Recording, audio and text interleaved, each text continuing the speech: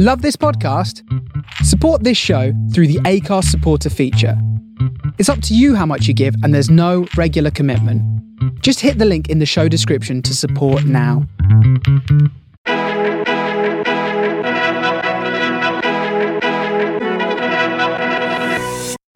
Hello and welcome to a very, very happy episode of Left on Red. What a perfect day. Brilliant day. Couldn't have gone any better. Sort of started for me waking up maybe 10 a.m. or something along those lines, going for a walk with the dog and my dad and chatting about tactics, and I was getting really nervous. Didn't really know what to think. The pre-derby day nerves are the worst. It's I had a stitch in my stomach for about half an hour. There's pain. Lunch. There's real pain. I couldn't eat before the game. I was just like... Because you can't contemplate losing at home to Spurs. No. It's not it doesn't exist in my mind as a possibility. I think yesterday actually felt like much bigger of an occasion than Derby Day usually does. It felt like this game was really sort of like a season swinger. When you place the context of this match in terms of us losing the first three games, then winning the first three games, and then the two consequent games being flipped around, like where we win two and they lose two. Yeah. When you put that against the backdrop of how mighty the North London derby is and what it means for both sets of fans, the nerves are just going to multiply, aren't they? Exactly. Yeah, it would have been a big game even if it wasn't against Spurs. But the fact that it was against Spurs and at home, the first derby back with fans, it was just... I think we talked about Norwich and Burnley being a double hinge turning point. I wouldn't say this match was a turning point. I'd say this was a driving forward, leap bound of positivity from Mikel Arteta. I find it hard to see how some fans can't back him, at least, whether you still deep down believe he's the right man or not to back him for the upcoming fixtures after that. That was an incredible performance. Yeah, and I think, you know, it's one of those games that if you didn't see Burnley as a turning point or Norwich as a turning point, because they were those 1-0 sort of scrappy wins that didn't really involve any really good football. I was thinking afterwards that after the Spurs match yesterday, imagine if we hadn't beaten Burnley. That game was so vital. Because yesterday doesn't happen without that Burnley fixture. No, exactly. Yeah, but I think yesterday was so much more joyful because of the performance as well. I agree. I think it was a springboard rather than a platform, which the Norwich and Burnley game definitely were. I mean, that's the best football I think I've seen Arteta's side play. Yes. Sort of a first half rout of your closest rivals is just exactly what you need and what you want to see as Absolutely. a manager. The best football we played under him so far. I mean, we've had some scouts, we've beaten some big teams in important matches under him, but they were in back three systems, more defensive systems where we were underdogs. Yesterday we absolutely annihilated a very depleted Spurs side. You know, those games we've had before have not been with the free-flowing attacking football that we played yesterday. It was so cohesive, wasn't it? Yeah, I think, you know, as much as we all slated Arteta first three games, me included, I think there's not someone that deserves a victory like that more than him. I think he's handled this all so well, the external pressure. Well, let's not get too far ahead of ourselves, but since Edu came out after the Manchester City hammering and suggested that he just wanted to see our actual first 11 or our first team squad available for selection and play together, we've been unbeaten. And when you look back and think we played Champions of Europe, Champions of England, and sort of a raucous atmosphere away at a new stadium. Well, who took points off Liverpool, as you said in I think our first episode. A lot of teams will drop points there. Yeah. And when you consider that we didn't have a striker, didn't have a left winger, and had multiple key injuries as well, in those first three games, of course it's unacceptable. But the club and the staff delivered on what they suggested. Yeah. What they hinted towards was that isn't the level that this Arsenal team will perform at for the rest of the season. Yeah, and exactly. they're starting to prove that to us. Yeah. So just before the game, me and my brother had a little encounter with the lovely group of Spurs fans that walk past our house every year. Beautiful. They, you hear the muffled noise of them coming up the road, and we both raced to the window. Usually I'm really scared of them. This year I didn't feel as scared of them, but still I wouldn't have done. Why do you think that was? I don't know. I think I'd missed them in a sense. You'd missed the rivalry and the fierce spark of hatred that two sets of fans can deploy against each other. And I think I'd missed that fear in a sense, which... The fear gets you going, it's a driving force inside your belly. It's what sparks the nerves, but it's also what makes football so beautiful when you win, I think. Yeah, and I hadn't felt like that about a game for such a long time. But anyway, I didn't feel as ready as my brother seemed to, who decided that it would be a good idea to whip his shirt off right in front of the Spurs fans and rile them right up as they walked past the house. Brilliant from him. Yeah, my dad was walking down the road on the way to come and meet us, and he just saw this massive group of Spurs fans like waving at this house, like doing all the wanker signs. Okay, and he just thought, oh no, Jesse's been an idiot again. But you know, that was fair. And then we had a disastrous experience of actually getting into the ground, where we go our usual way across the Danny Fisman Bridge. Brilliant. For anyone that doesn't know, Lowell has a superstition where before every single home game he must go over this bridge to get to the stadium rather than any of the other bridges around the Emirates. Have to go over that bridge. It's the one just in front of the big concrete letters. So we were walking to go over that bridge, and there are a few police there, as they usually are, as the Spurs fans sort of went in, but they all seemed to be in there. The police then decided that they'd stop a group. It was about 100 Arsenal fans on the bridge at the start. Right. They stopped us all, said, right, you're not coming over the bridge. Then that group started to gather. Then they led us to the end of the bridge, where they stopped us again. And there are about 1,000 of us now. Like, all sort of really... So they're just being over-precautious then? Yeah, I think over-precautious, but also just causing a bit of trouble themselves. Because we were sort of like, everyone was getting really wanted to get involved in the fierce I reckon. atmosphere of the day, didn't they? But everyone was getting a bit sort of riled up, and the nerves were so evident on that bridge. Everyone just wanted to get out of this like little pent-up sort of corner on the bridge where they were keeping us all in. Well, those nerves were unleashed into an electric atmosphere that we haven't seen that often at the Emirates. No, I mean, when the police let us through, it was like greyhounds leaping through the gates. Bounding. Everyone wanted to get right in. Yeah, and I mean, the sort of... Whether the atmosphere was just because of how big of an occasion it was, or whether it was a mask for the nerves that everyone was feeling, doesn't really matter. But it was... I think that was the best I've seen the Emirates. I think it's right up there. It's interesting, actually. At the end of the match, my dad said, this is one of the first times that I've been inside the Emirates and I thought I was inside of Highbury during a match. So the party atmosphere. Mm.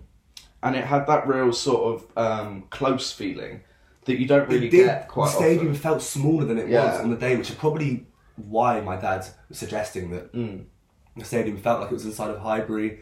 It felt together, tight, compact. There was a unity. Yeah. And everyone was clapping. It really felt joyful. And the booing and cheerful. And the booing when Spurs got the ball, just like it felt like actually we'd created quite a daunting atmosphere for a team to come and play. It felt familial as well. Yeah. And also just the goal celebrations. I haven't seen them that raucous at the Emirates for so long. We were sent into absolute delirium, weren't we? They were 3 of those goals where you're hugging anyone around you. Any Tom, Dick or Harry, just any random geezer around you. You're slapping everyone. I got a fair few punched in the head yesterday. Yeah, and you just don't feel it. You just don't. You don't feel the it. The adrenaline's pumping through you, so you just don't feel it whatsoever. They were fantastic. And I that first half was probably the best I've seen at the Emirates, I reckon. I mean... In sort of scoreline and urgency to score early and win the game and kill the game. Yeah. It was slightly reminiscent of Chelsea 3-0 where Mesut Ozil scored the volley. Yeah, and United 3-0 with Alexis' flick. And Liverpool. Yeah.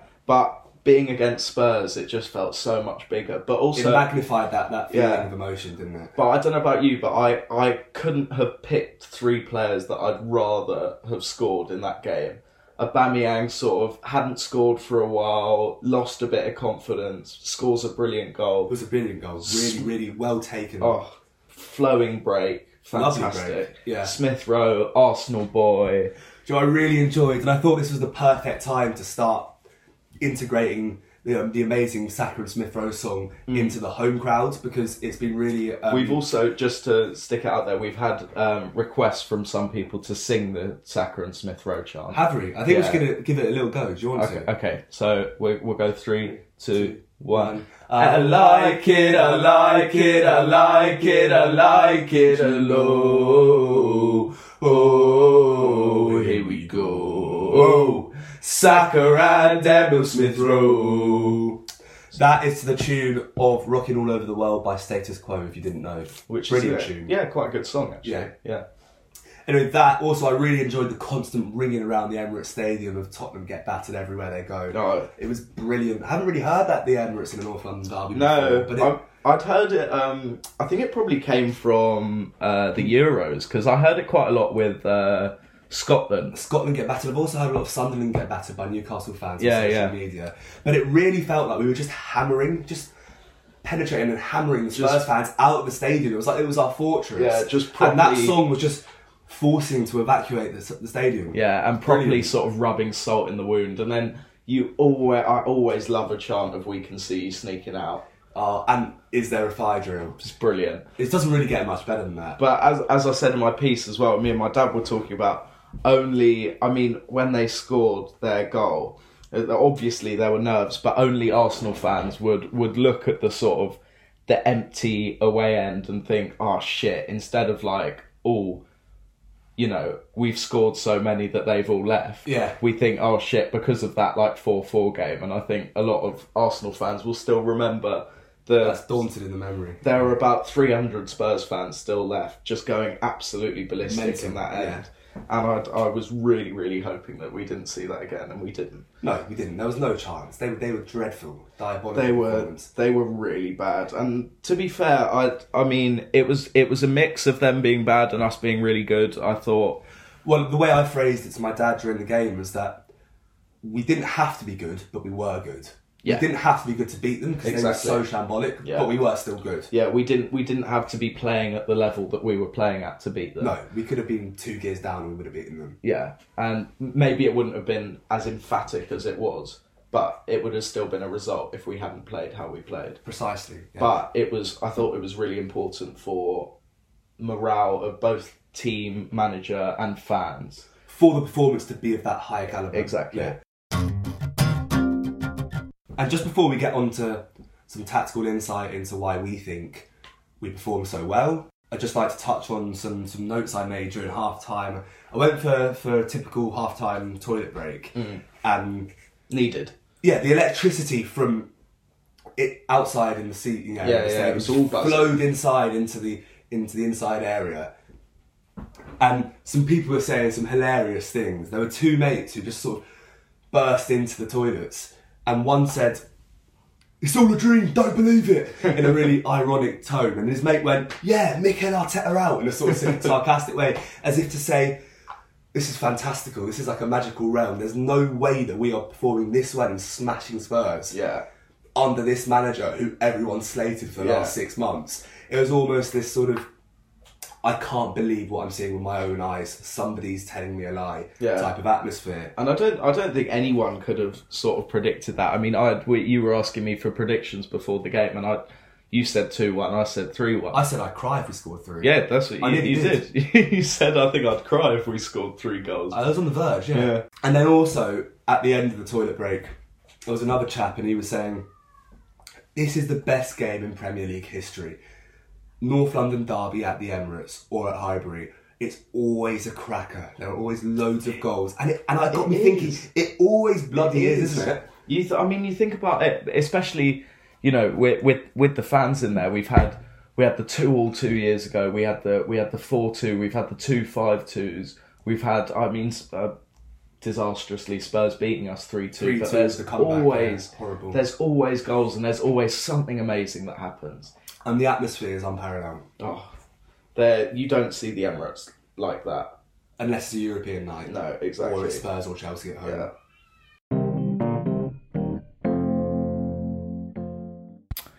Alright, so now we're going to jump in to Harry's tactical masterclass for the week.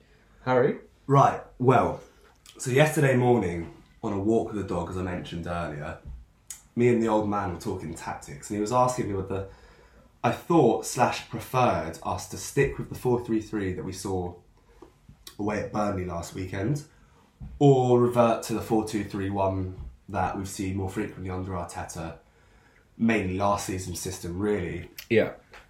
And I was in a bit of a conundrum. I didn't really know what I thought because it depended on Spurs' midfield system, whether they played just Højbjerg as one number 6 and 2 number 8s with Ndombele and Dele Alli, or they played their more normal 4-2-3-1 where they've got Skip and Højbjerg in there protecting the back four.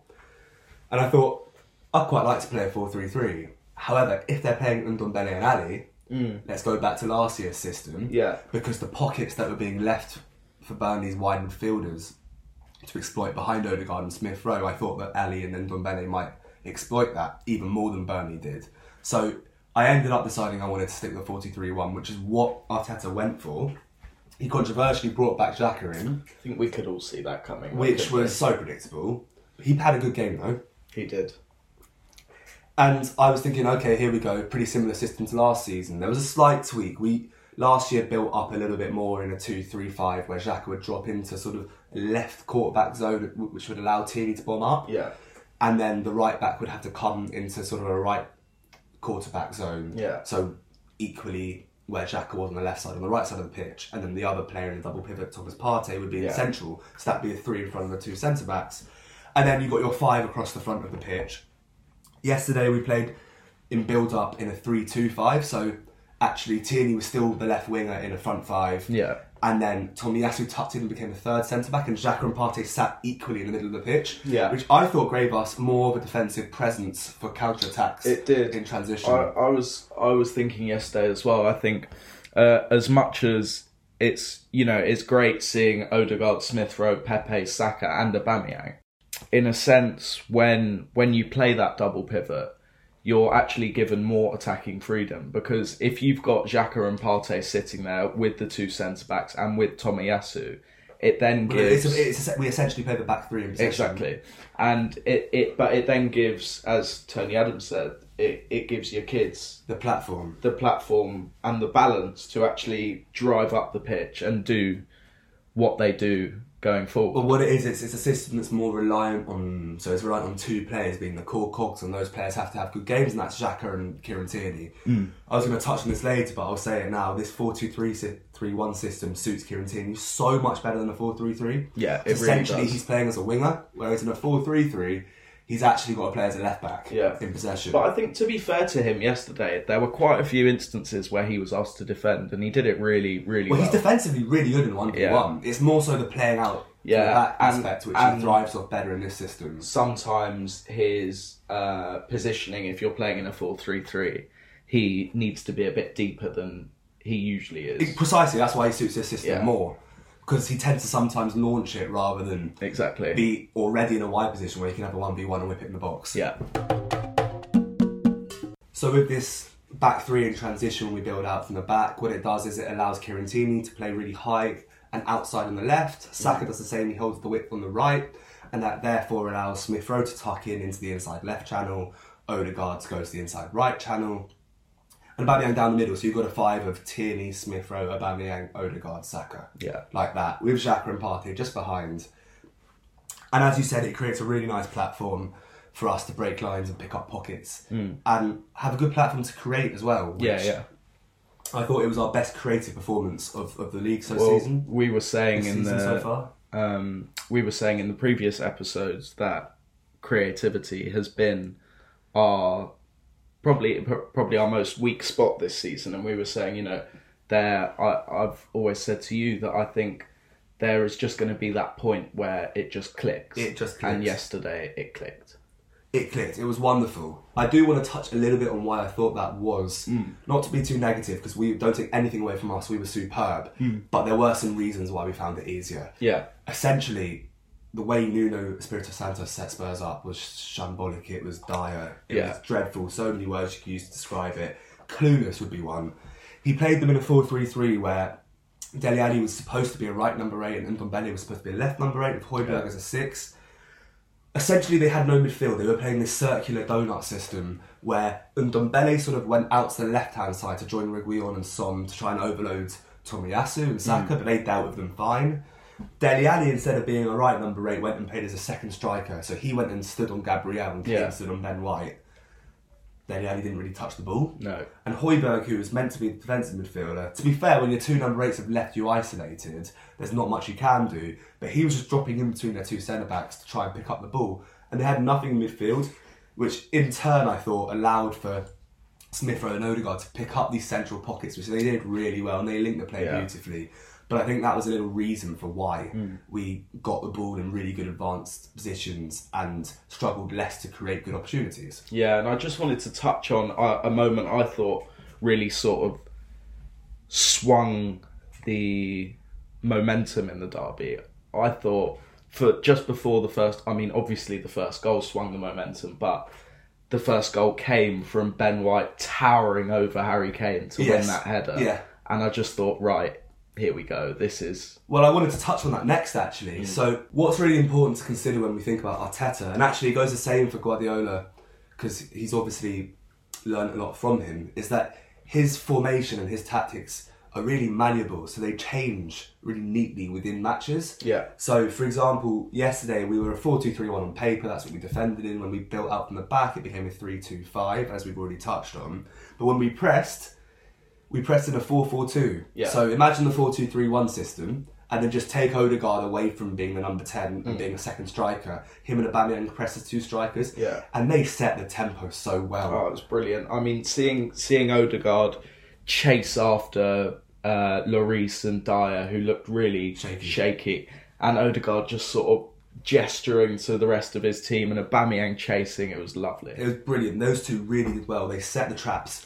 And what Odegaard does really well when he presses, which is kind of reminiscent to Mesut Ozil, Odegaard runs with a bit more intensity because he's physically a little bit different to Ozil, but they both do this thing where they curve their run, as if to say, you could go around me, but no, you're not. You have to go this way. So what it does is, Odegaard's 3 seconds in advance of that already read the pitch. He had a little look, he scanned the pitch and he said, right, I'm going to bend my run this way to set the traps for the rest of my teammate to join my press, because I'm going to make the keeper or the centre-back go in one direction. So that was really impressive. And I was saying to you just before, I mean, as brilliant as he was pressing, and he started, you know, He linked the play up really well. He was involved in a lot of attacks. And he started the 3 attacks for the goals, I think. But anyway, I was saying to you, I thought he got caught on the ball a bit too much yesterday and was a little bit less physical than he should have been in some of the challenges.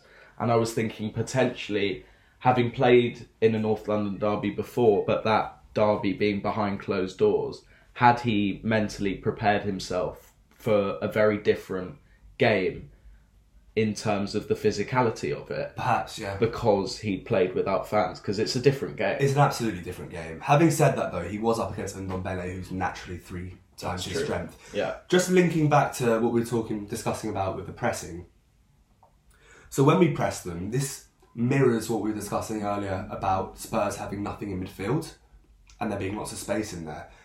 The combination of that and us pressing the living daylights out of them basically resulted in Spurs' only game plan in the first half to lump it long and hope for the best with really inaccurate balls, because the pressing was so good. Yeah. A, and B, because they had no structure in midfield, which C, in light of that, in turn, allowed Odegaard and Smith Rowe to pick up those spaces. Yeah. So it was a really, really well knit together game plan from Arteta, I thought, but helped by Spurs' game plan being pretty dreadful. Yeah, but also I think in terms of those long balls, you know, looking at how Ben White was perceived in the first game, where he wasn't as strong aerially and Tony dominated him. But I mean, you saw Tony dominate Van Dijk on Saturday. He was winning everything. He battle to anyone. But I think, you know, if they're playing those long balls, it's very easy, especially when you're up against someone as strong aerially as Kane, to let them knock those balls down and let them attack from those long balls. But Gabriel and White really dealt with those long balls. They dealt with them. And so did Tomiyasu. Tomiyasu's unbelievable in the air. That man. What I've been really impressed with Ben White with is his anticipation. Yeah. So he may not win every header if it's an equal 50-50 chance of winning the ball aerially. He does when he can get in front. Yeah. But his anticipation when it's a 50-50 in the air is to just put his foot round and nick the ball. Yeah, he knows where the ball is going. He does it really well. He did it against Harry Kane superbly, and he did it last week against Chris Wood superbly as well. And the final bit to discuss in that first half was that beautiful thing that was Saka's goal. As I say each episode, our star boy. Yeah, and I mean, the first great thing about it was Kane funnily losing his footing in our own half, and then we picked up the ball. Yeah, picked up the ball, Odegaard found Smith Rowe, back out to Saka, who then drove, and then Kane busting a gut to get back, slid in. Block Saka's through ball into Aubameyang at the back post, I think it was. So there was a slice of fortune, but boy did he take the finish well. And then that slide tackle just falling back into his path, and he drove it right into the bottom corner. And I think that was where most of the bet. I think that's quite literally what dreams are made of for Arsenal fans. Harry Kane assisting Bukayo Saka in an North London derby. Especially after them chanting, "You let your country down" to him. Let's just touch briefly on the tactical insight in the second half, because there was less to talk about than in the first half, where most of the excitement lay. Spurs moved to a 4-2-3-1. They took off Dele Alli and put on Oliver Skipp, and essentially they didn't really show us too much in the second half. We didn't create too much, but then on the other hand, I thought that we aimed to control ball possession and take this thing out of the game a little bit, rather than go full pelt and hit them for 5 or 6. And I think once you go 3-0 up and you know your legs are going to have gone a little bit, to then sort of sit back and manage the game is probably the right way to go about it. And we sort of sat and said, "Come on, can you break us down?" And they couldn't really. They couldn't, no. And they did at one point where Son scored. Which was just sort of a lapse in concentration. Yeah, really. It wasn't the end of the world. And then after that, Arteta then decided to go, right, I'm going to bring on a right and left back. Yeah. Ainsley Maitland-Niles, we know, is a midfielder and a right back. But he was brought on as a right winger, and Nuno was brought on as a left winger, essentially to sit back in the back six as right and left wing backs, and then just have the responsibility to bomb on down the wing on the counter. So it was pretty basic tactics from Arteta on the counter in the second half. I personally would have quite liked to see Pepe and Lacazette come on to refresh the attacking line and really just try and destroy them really in the second half and absolutely annihilate their morale to a further extent. But I can see where he was coming from. You can be forgiven for just wanting to manage out that result, and especially when the first half was so exciting. Exactly, yeah, they'd given us that moment. Okay, so it's time for this week's player ratings. They're going to be through the roof, aren't they? Yeah. I'm going to be asking you this week, Harold. Perfect. So, Aaron Ramsdale in goal. What are you giving him? 8.5. What a world-class save that was at the end. Oh, fantastic. I would have given him a 9.5, but he conceded and Son shot was down the middle of the goal. He got a strong hand onto it, which tipped it into the top corner. I'm not really putting any blame on him, but I thought maybe he could have done better. But that save that took a little deflection where he had to tip it onto the bar. It's fantastic. Phenomenal. And again, some brilliant distribution. Absolutely. And his connection with the fans, just riling us up to push the team on. Yeah. I love it. So 8.5 for Aaron. Okay. Takahiro Tomiyasu. Absolutely pocketed Son. I know Son scored, but that was more centrally inside the pitch. 9. I thought it was outstanding. He didn't lose anything. No, won everything in the air. Passing was crisp. Yeah, really good. And also offered a bit of an attacking threat. Yeah, he bumped on a little bit overlap. Ben White. 8.5. Yeah. Really good. He was really good. Down from a 9 only because Son's finish was perhaps in his zone of the box that he should have dealt with. However, his anticipation was really, really impressive. Yeah. His distribution was much better. Breaking lines really well. Yeah. Our first goal started with him trying to find a beautiful, almost reminiscent of David Luiz long ball into Aubameyang. Yeah. And then winning the rebound. Yeah, winning that header off. He set the tone, I thought, really well. His partner, Gabriel. Equal, 8.5. Yeah. Colossal again, won everything in the air. He's been brilliant since he's come back. I think the balance of those two is really perfect for a centre-back pairing. Kieran Tierney on the left-hand side. Going to give Kieran an 8.5 as well. I wanted to give him a 9, but I thought perhaps he didn't get enough crosses in, creative elements of his game in the final third, but he was involved in Aubameyang's goal with a lovely pass. Brilliant pass. It was a brilliant pass because he meant it as well. Yeah. It was pinpoint. Just to see that as well in such a short period of time. But we were discussing after the match that he was really good in his 1v1 defending as well. So moving on to the midfield 2, Thomas Partey. 8. Yeah. I thought that he didn't do anything spectacular, but He was there to shield. He was defensively strong. He put a lot of good blocks in. He set the tempo with a lot of good passes that broke the lines. He had one unbelievable long-range pass into Aubameyang. Yeah. Sort of from the right-back position. Yeah, which 70, 80-yard pass. nearly took down. His touch was just a bit off. Yeah. But no, Partey 8, good. Yeah. Xhaka. 7.5. Thought he was good. Thought he was dogged. Thought he worked hard. Impressed with him playing a little bit more centrally and having some composure on the ball, which I worry about from time to time. And there was some good pressing from him as well. Yes, there was. And his leadership qualities are brilliant. We do know that. 7.5 for Xhaka. A few loose passes, which probably might take his rating down. Which is why he's not in the 8s and Exactly. Bukayo Saka on the right-hand side. 8.5. Actually, no, scrap that. Surely 9. not, 9. yeah. 9. Bordering a 9.5. I'm going to go for a 9. He was brilliant. Unbelievable assist. Little step over, down the line, cut back. He took his finish beautifully as well. And, you know, I mean, we were saying this, that he, in the previous 2 games, maybe hadn't got used to the new position that Mikel was asking him to play in. And now, first game back on the right, and he looked back to his best, didn't he? He was superb. And in that second half, he took the mick out of Oliver Skipp. I think he was told to track him, even though it wasn't his position. There was one point in the line where he did a bang with his foot, where he rolled it one way and then quickly the other way, and then a step over, and an Iniesta double touch, happy feet, and then set the ball off into Smith Rowe. Some moments of magic from Saka. 9. Odegaard. 8.5. I thought he was brilliant. I thought he picked up spaces in between the lines. I thought he set a load of our attacks up. He was instrumental in the first goal, playing it out into Saka. I thought he pressed like a madman. I thought that he set the tempo really well with Aubameyang in the press. 8.5. And Smith Rowe on the left? 9. Yeah. Brilliant. Came inside, picked the ball up, linked the play up, took his goal well, creative, loved He it. just moves with it so well, doesn't he? So nicely, doesn't he?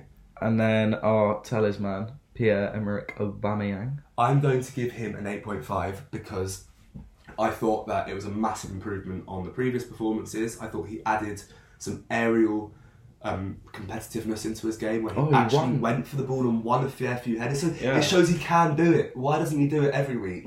Because he can do it. That was good. His movement in beyond, as it always is, was superb. His link-up play was better, as shown his goal, the flick around the corner to Smith Rowe was lovely. Fantastic. Took the goal really, really well. I still think overall his link-up play was lacking a little bit. However, because of the creativity of Smith Rowe and Odegaard in there, it wasn't so apparent. There were a few times where in 1v1s he sort of lost the ball and his touch was a bit off, which is why he's not in a 9 or 9.5, because if perhaps he had a few more moments of magic where you thought, oh my god, he's really taken the game to Spurs, I maybe would have given him a 9.5 a man of the match. Yeah. But brilliant work, great, took the goal well, great leadership today. Yeah. And I don't think the substitutes were on long enough for us to give them a fair rating, so I'll just... Big give Sambi Lokonga a 7. Alright. He came on and did alright. Give him a 7. And Mikel Arteta. 9. Brilliant. Yeah. Really, really... Everything spot on. Yeah. And as I said earlier, I don't see how, if you're an Arsenal fan, I respect your opinion, whatever it is, but I don't see how after yesterday you can't back him, whether that's just until Christmas at least. Just get behind the team, because within the stadium, the atmosphere the last few games has been unreal. It's time for our weekly quiz, and in light of last week's increase of difficulty in Lowell's questioning for me, I've set him some tough ones. I'm in trouble here, I think. You are in trouble. Starting with what is meant to be the easy question, Oh dear. which isn't too easy at all. I'm going to ask you, how many seconds after coming off the bench... We're going hard this week, Lowell. Seconds. How many seconds after coming off the bench did Lacazette score against Brighton away last season? I don't even remember him scoring against Brighton away. So Bukayo Saka's just turned down. Oh yeah, I do remember that actually. And he spun. Yeah, okay. Yeah. How many seconds? Can I ask whether it was less than a minute? It was less than a minute. Okay. Do I get like within 5 seconds or? If it's... Okay, I'm going to tell you that it was under 30 seconds. Okay. And you don't get it within a period of time. This is the number that sprung to mind. Okay. Second question. In which year was AFC Wimbledon created? Just because we haven't discussed the League Cup game in midweek, I thought I'd drop in a little question in relation This is to disgraceful. That. I have no shame this week because of how hard you made them last week. They weren't that hard. Quite a lot of our listeners got full marks. Under pressure, you could see why I didn't get them. Which year? Alright. I'll give you a clue. Do you want a clue? Yeah. Okay. This is a really easy clue because now I feel a bit guilty about giving you such hard questions. It's either in the year that you were born or the year that I was born. I'll cross out 1818 then. You don't know about the old MK Dons Wimbledon split off? No, I just remembered it as I crossed out 1818. I was that would be the worst answer in history on this quiz. Yeah. Okay, here's the hard one. There's going to be a bonus question. This is the hard one, yeah? This is a really hard one, and I'm going to give you some leeway on this one as well because there are sort of aspects of it that you could get wrong that are kind of right. Okay. So the question is, how many Academy graduates have scored in the North London derby in the Premier League era? So that's Spurs Academy graduates and Arsenal Academy graduates. Oh, God. Key part of this question is Academy graduate. Okay. So do I get points for naming the players? No, you'll get a point if you name one player who wasn't an Academy graduate but was in one of the academies. So do I have to name all the players? You don't have to name them, you just got to give you a number.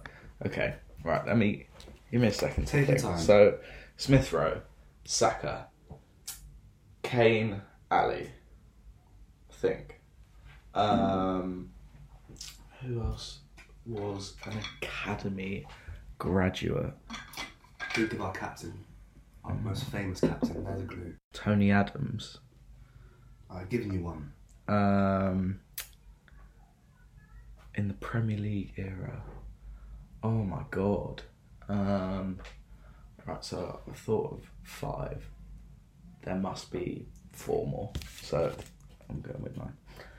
Alright, I've got my 3 answers. Okay, cool. Let's go into the answers then. Right, so how many seconds after coming off the bench did Lacazette score against Brighton last season at the Amex? I've gone 26. Ooh, it is 21. That'd be a point for me, mate. Tough start for the lads. This is disgraceful. I'm sorry. You can hit me just as hard next week. But then in 3 weeks' time, what are our quizzes going to be like? It's going to be like name all the US presidents. If we get into history on this podcast, we've done well for ourselves. Okay, what did you go for the year that AFC Wimbledon was created? 2002. Yes. Yay! There you go. I've helped you out a little bit there. I felt a bit guilty. I have gone too tough, to be fair. And your answer for how many Academy graduates have scored in the North London derby in the Premiership era? I've got 9. It was 10. Oh! And I would have accepted 11 because Jamie Redknapp was in the Spurs Academy, but he was a Bournemouth Academy graduate. Okay. I'll quickly list off all the players. So you had Paul Dickov, Tony Adams, Ray Parlour, Cesc Fabregas. Oh, yeah. Who's an Arsenal Academy graduate, not a Barcelona graduate. Yeah. Kieran Gibbs, who was the downfall of my quiz last week. Yeah, unfortunately. Rather than suggesting Podolski scored in the 5-2. Idiot. Smith Rowe, Saka, Ledley King, Harry Kane, and the last one, I'm not going to tell you because this is the bonus question. This is going to give you a chance to level up and make it 2-2 for this week. So there is a bit of fairness. And it's not Dele Alli. It's not Dele Alli. No, and I'm going to give you a clue as well for who this player was. Which Arsenal Academy graduate scored as a Spurs player in the North London derby? Adebayor? Is that your final answer? No. Good. The thing is, once you hear the name, you're going to know it as well. No, I don't know. Okay, the answer would have been David Bentley. Oh, yeah. Told you, yeah. Oh, yeah. He always gets stick, doesn't he, at the Emirates? Oh, God. You don't have to give me an extra point for that. That's annoying. That was just a chance for you to level up. Well, the scores going into the final quiz before someone has to buy someone dinner is Lowell Hornby 5, Harry Costa 4. Wow. Tight. Neck and neck. You're probably going to win considering the fact you're going to try and get revenge for this week's questions. That's true. So a perfect Sunday afternoon at the Emirates rounded up a pretty perfect Premiership week for us, wasn't it? Yeah. It's not over yet, though. Brighton can go top tonight if they beat Palace in In their the massive M25 derby. weird rivalry. What is that? Sorry, Brighton and Palace fans, if you're listening. I don't know Quite why. like both of you as clubs, actually. Yeah, just don't know why. I just don't understand it. Actually, could somebody explain it to us? Yeah, that'd be great actually. If someone could explain why you hate each other, that'd be nice. That'd be nice, wouldn't it? Anyway. Brighton in top form, go top of the league. That's mental. Yeah, it's a really much bigger game than it looks on paper next Saturday. I tell you what, away at Brighton next Saturday is going to be 3 times a game in difficulty than yesterday was against Spurs. They're a really good side. They always have been. I've always enjoyed watching them, even last season. Yeah, and they were good last season. They just hadn't taken their chances. They're finally converting the chances that they created and missed last year. Yeah. And let's be real, I don't think they'll finish in the top 4 or the top 6. They'll probably finish 7th or 8th. They might push for the Conference League this year. You never know. But it's exciting when a team that shouldn't be that high, historically, is at the top of the league in the first sort of quarter of the season. It always makes for a fun story. Yeah, exactly. So, what were the big talking points of the weekend? There were so many. Yeah, we had the early kickoff on Saturday was Chelsea versus Man City. Manchester City were outstanding. They were brilliant. This is why they're the best team in the world. Sorry, Chelsea fans, I hate you, and this is not biased, but you do not have to be the best team to win a cup competition. That's effectively what you did. I do genuinely think Chelsea are the second best team in the world. Yeah. Behind Manchester City. And I know you're all going to say, oh, well, we beat them on the big stage when it really mattered and therefore we're 1 and they're 2. But I just think the way they play football. Yeah. And the way they can win 38 games or 34 out of 38 games in the league season playing that football makes them the best team because they're the most consistently outstanding team, in my opinion. And it was a great 12-30 round of games for the Invincibles. Oh, it was. Just making sure that Chelsea got an L. Yeah, Chelsea United with an L, United with an L. Liverpool still don't have that L, but they dropped points. Close. United, weird penalty at the end, wasn't it? Very strange. We need to talk about Emiliano Martinez. Oh. I think I was discussing with our mate... Unreal shithousery. I was discussing with our mate Raf, who we're probably going to get on in the international break for our first guest, which will be exciting, that we haven't enjoyed some of his comments about Arsenal since he's left, actually. Yeah. We feel like he's getting a bit too big for his boots after the Copa America win. Yeah. However, I thoroughly enjoyed him taking the piss out of United It fans. was really good to see him dancing in front of them. And it's just like, all right, guys, you signed Ronaldo, you signed Varane, just pipe down a little bit. And it was really quite funny to, just before the penalty was getting taken, to see him go up to Ronaldo, just begging him to take the penalty. You take it. I back myself. Yeah. However big for his boots that is, I enjoy. That's what you want from your keeper in a penalty shootout. It unnerves the player taking it if it's not Ronaldo. Oh, exactly. And he achieved what he aimed to do. Clearly, yeah. Just touching back on the City-Chelsea game, because I think we should talk about how good Manchester City were for a reason. Tuchel clearly got it wrong on the day, sticking with the 3-5-2 that beat Spurs rather than 3-4-3. Yeah. It was too defensive. They were hard to break down in their own box, but the rest of the pitch they offered nothing. And it was just a long ball counter attack with Timo Werner and Lukaku, which didn't work. I think that Bernardo Silva might be the best Premier League midfielder at the moment. I think he's unbelievable. Wow. Every time I watch him, he does everything correct. That is a bold shout. Name a player, and I don't think he'd be better than him. Well, I don't think he's the best Manchester City midfielder. I think he is. Grealish, Foden, De Bruyne. These guys aren't playing in midfield. De Bruyne has, but De Bruyne's been a bit injured. Bernardo Silva's played every game and he's been 9 out of 10s every game. I just think right now on form he's the best midfielder in the league. Fair enough. He's one of my favourite players. He has been for the last 2 or 3 years to watch. He's a beautiful player. Thought Rodri played really well. Yeah, he's a really good player. That's what they missed from the final in the Champions League, in my opinion. Somebody just to protect the back line on the Chelsea counter. Just calm it down a bit. Yeah. And then, what did we have in the 3 o'clock games? We had a fantastic game at Ellen Road, which finished 2-1 to West Ham. Which West Ham sort of would smash and grab be harsh, or I don't know. I think Leeds were on top in the first half for sure. I think a draw was probably the fair result. Yeah. But what a goal from Antonio at the end! What a player! He's turned into such a good centre forward. He has, hasn't he? He's just so hard to. He's one of those players where you look at him, you think he's not necessarily the best at football, but he's one of the hardest to play against. Exactly. You wouldn't want to play against him at No, it'd be frightening, wouldn't it? Yeah. And then we have Everton, who... They're flying. They're level with City, Chelsea, United on 13 points, 1 point behind Liverpool. And, I mean, despite getting taken apart by Villa last week, Villa are actually flying as well at the moment. They are, after their win. Everton do look like a much stronger outfit than they have done. I will be hoping they take another 3 points off Man United next week, and then everybody will probably be gassing Everton up, suggesting that they're possibly in the top 4. But this is what you want at this point of the season, some excitement. You want everyone to think. Let's be real, Everton are going to drop off more than Man United are, so that'd be brilliant if they can continue their form into next weekend. And then the 5:30 game was a cracker. I had work and I watched the first 10 minutes, and in that 10 minutes, Salah's nutmegged the keeper, clears it off the line, and Buemo's chipped the keeper, Matic clears it off the line. I think, oh my God, I'm gonna miss a cracker, a scorcher of a game here. And I go downstairs to the bathroom halfway through my shift just to check the score, and I couldn't believe that it was 3-3. Oh, what a game that was. Tell me a bit about it, because I haven't watched it. I mean, the atmosphere was amazing.